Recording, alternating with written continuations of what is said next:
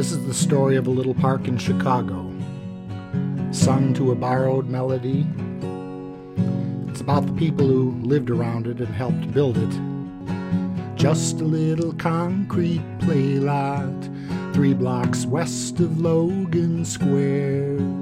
Nestled in the heart of Chicago's Logan Square neighborhood, there's a particularly beloved patch of green space, a dear oasis in the middle of a crowded community. It's a park that hums with the sound of kids drifting from jungle gym to teeter-totter, from swing to shining swing.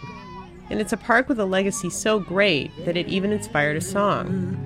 Meet me at Unity Play Lot, same place we always go. Here, in a diminutive space only 2 blocks long and half a block wide, a motley group of neighbors banded together and waged an unlikely battle against the mightiest of foes, the Chicago political machine. Most of this land was a parking lot for selling drugs and abandoning cars. 18 years ago, when Joel Monarch, the guy that's singing this song, first moved across the street from Unity Play Lot, it didn't look like much. Back then, it was called Play Lot number 293. Half was a scrappy playground, the other half was an abandoned city parking lot. There was garbage in the parking lot and beer bottles and that sort of thing. And you could still see the yellow lines where the cars were supposed to park right there on the concrete in the play lot. And you had the slides and the swings built right on the concrete. It was kind of sad. It was about all we had. The city of Chicago didn't want to bother with Play Lot number 293. Their plan was to sell it to developers. The neighbors were furious. Logan Square has fewer parks than almost any other neighborhood in Chicago, so even a crummy concrete playground stained with motor oil and covered with broken glass seemed worth fighting for. The neighbors lobbied, and surprisingly, City Hall acquiesced. The city even agreed to expand Play Lot 293 and asked the neighbors to rename the park. So we had a naming contest, and Unity was the name that got the highest number of votes. It basically comes from our organizer. He was always telling us before we would go into meetings, don't argue with each other. We need total unity. It was almost like a football chant before you run out in the field. So it just seemed like a natural name. But the city also left the devilish details, like deciding what to put in the expanded park, to the residents. Joel and his neighbors hung flyers announcing the first meeting. What kind of park do we want? Top park district officials want to know. Expand Unity Play Lot, kids and teens invited, child care provided. Invited guests, Ray Colon, Chicago Park District, John Dewey. Ray Colon was in charge of Logan Square for the Park District. He knew the neighborhood since he'd grown up there. We met at the First Spanish United Church over on Wrightwood and Kimball. I know this church well because I used to be a Boy Scout in that church, so we used to play Steal the Bacon and have all our scout meetings there. And Ray basically said, I'm with the Park District. I want you guys to have whatever you want. I want to hear the kids. I want to hear the adults. What do you want with this space? I want to make your dreams come true as much as I can. They wanted a ski slope, and they wanted rollerblading, and they wanted a dog park, and they wanted a jogging path, and we're only talking about a small lot. The competition was fierce, but the neighbors had dubbed this park Unity, and they were sticking to it. Nothing short of consensus would dictate what happened. Ashley Dearborn chaired many of those early meetings. We had welfare mothers standing right alongside lawyers, doctors, architects, teachers. And we had even brought in the kids to ask them what kind of things they would like in their park. We decided we wanted it to be for all ages, including teenagers. Catherine Vargas was a meeting regular. And the teenagers had actually come to the meeting on their own to say that they wanted to have activities for them, including basketball. Kids want to play ball because if they didn't, they wouldn't be putting crates up in alleys. They put crates up in alleys because they say, I want to play ball, but we don't have a rim. Because there is no basketball court in the immediate area, kids would cut out milk crates and staple them to telephone poles, garages, whatever they could, and that would be their basketball court. We need basketball courts. We want basketball courts. Everybody here wants basketball courts. Yeah. We were so impressed with these teenagers who got up and spoke and talked about having very little to do in the community, and we thought it was a great idea to us, it seemed very obvious that if they had an activity they were engaged in, they wouldn't just be hanging out. Routinely, we had a series of votes, and they would always be like 62-5 is the vote everybody remembers. 62-4 was the same 4 people didn't want the basketball court. The others did because we're going to put a fence around it, lock it up. With the understanding we could lock the rims if there was a problem there and gangs were taking it over, we could shut it down for any length of time. But that we wanted to give it a try. We want to give our children a chance to shoot the hoop outdoor instead of shooting each other. Yeah. And then Vilma won. Well, she took office somewhere in April or May, and the park was just about to be built, and she showed up as the new alderwoman at our meeting and said there would be no basketball at Unity Play Lot. And I know that I'm never going to make everybody happy. We can't make our husbands happy, our children happy, sometimes even our neighbors happy. But that's life, and I got elected to do the best that I could do with the resources that I have at the present. She said there was a silent majority of constituents who didn't want basketball because it would attract undesirables. Vilma Colomb, that's Colomb with an M, was one of the Chicago Machine's chosen ones. She'd been handpicked to run the 35th Ward, and many thought she did a fine job. In Chicago, aldermen have almost absolute power, but no one, including Ray Colon, thought Vilma would use that power to effectively veto basketball at Unity. So I was taken back by that because this had been months of work. This had been gut-wrenching, frustrating conversation that had taken place, and for anyone that really attempts to pursue democracy in the right way, there's a lot of time involved and a lot of give and take. And I guess I thought at the time, there's no way that this could happen.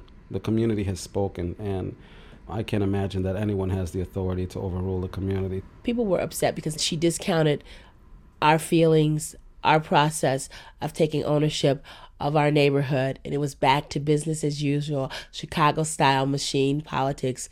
I'm the boss, I'm the queen of this ward, and what I want, I will get, and what you think, what you say, what you feel is unimportant. Basketball is not a crime. We want to play it all the time. Our reaction was like, no, this is what we as a community have hashed over, and this is what we want, so we decided to fight for it. Basketball at Unity. We want the opportunity. So we had protests, and we would rally at the park, we would march to her office. We would sing songs and make up chants. Then the people voted for a basketball court. The aldermen opposed their plan. It bolstered our morale, and it gave us a second wind and a third wind and a fourth wind to keep fighting. Then the aldermen tried to build benches right over there to prevent the basketball play. Then she tried to actually put benches in, and basically all hell broke loose.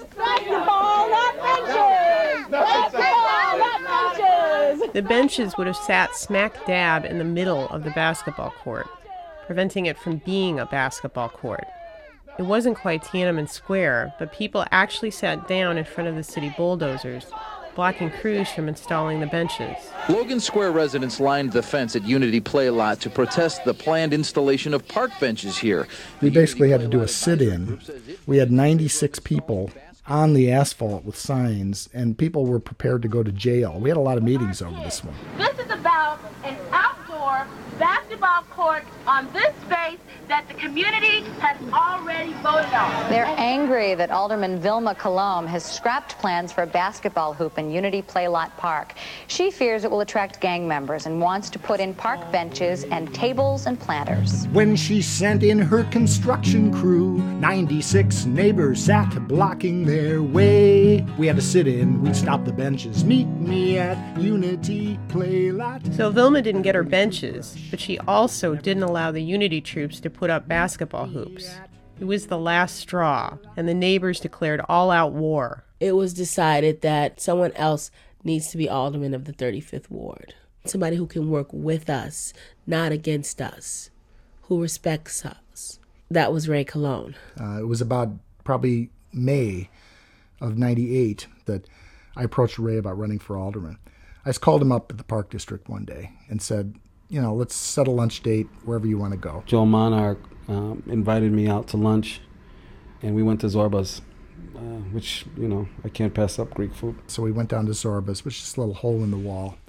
And so I just laid this out in front of him and said, I think you ought to run for alderman. You're the kind of person the community wants, the kind of person that listens and wants to empower the community.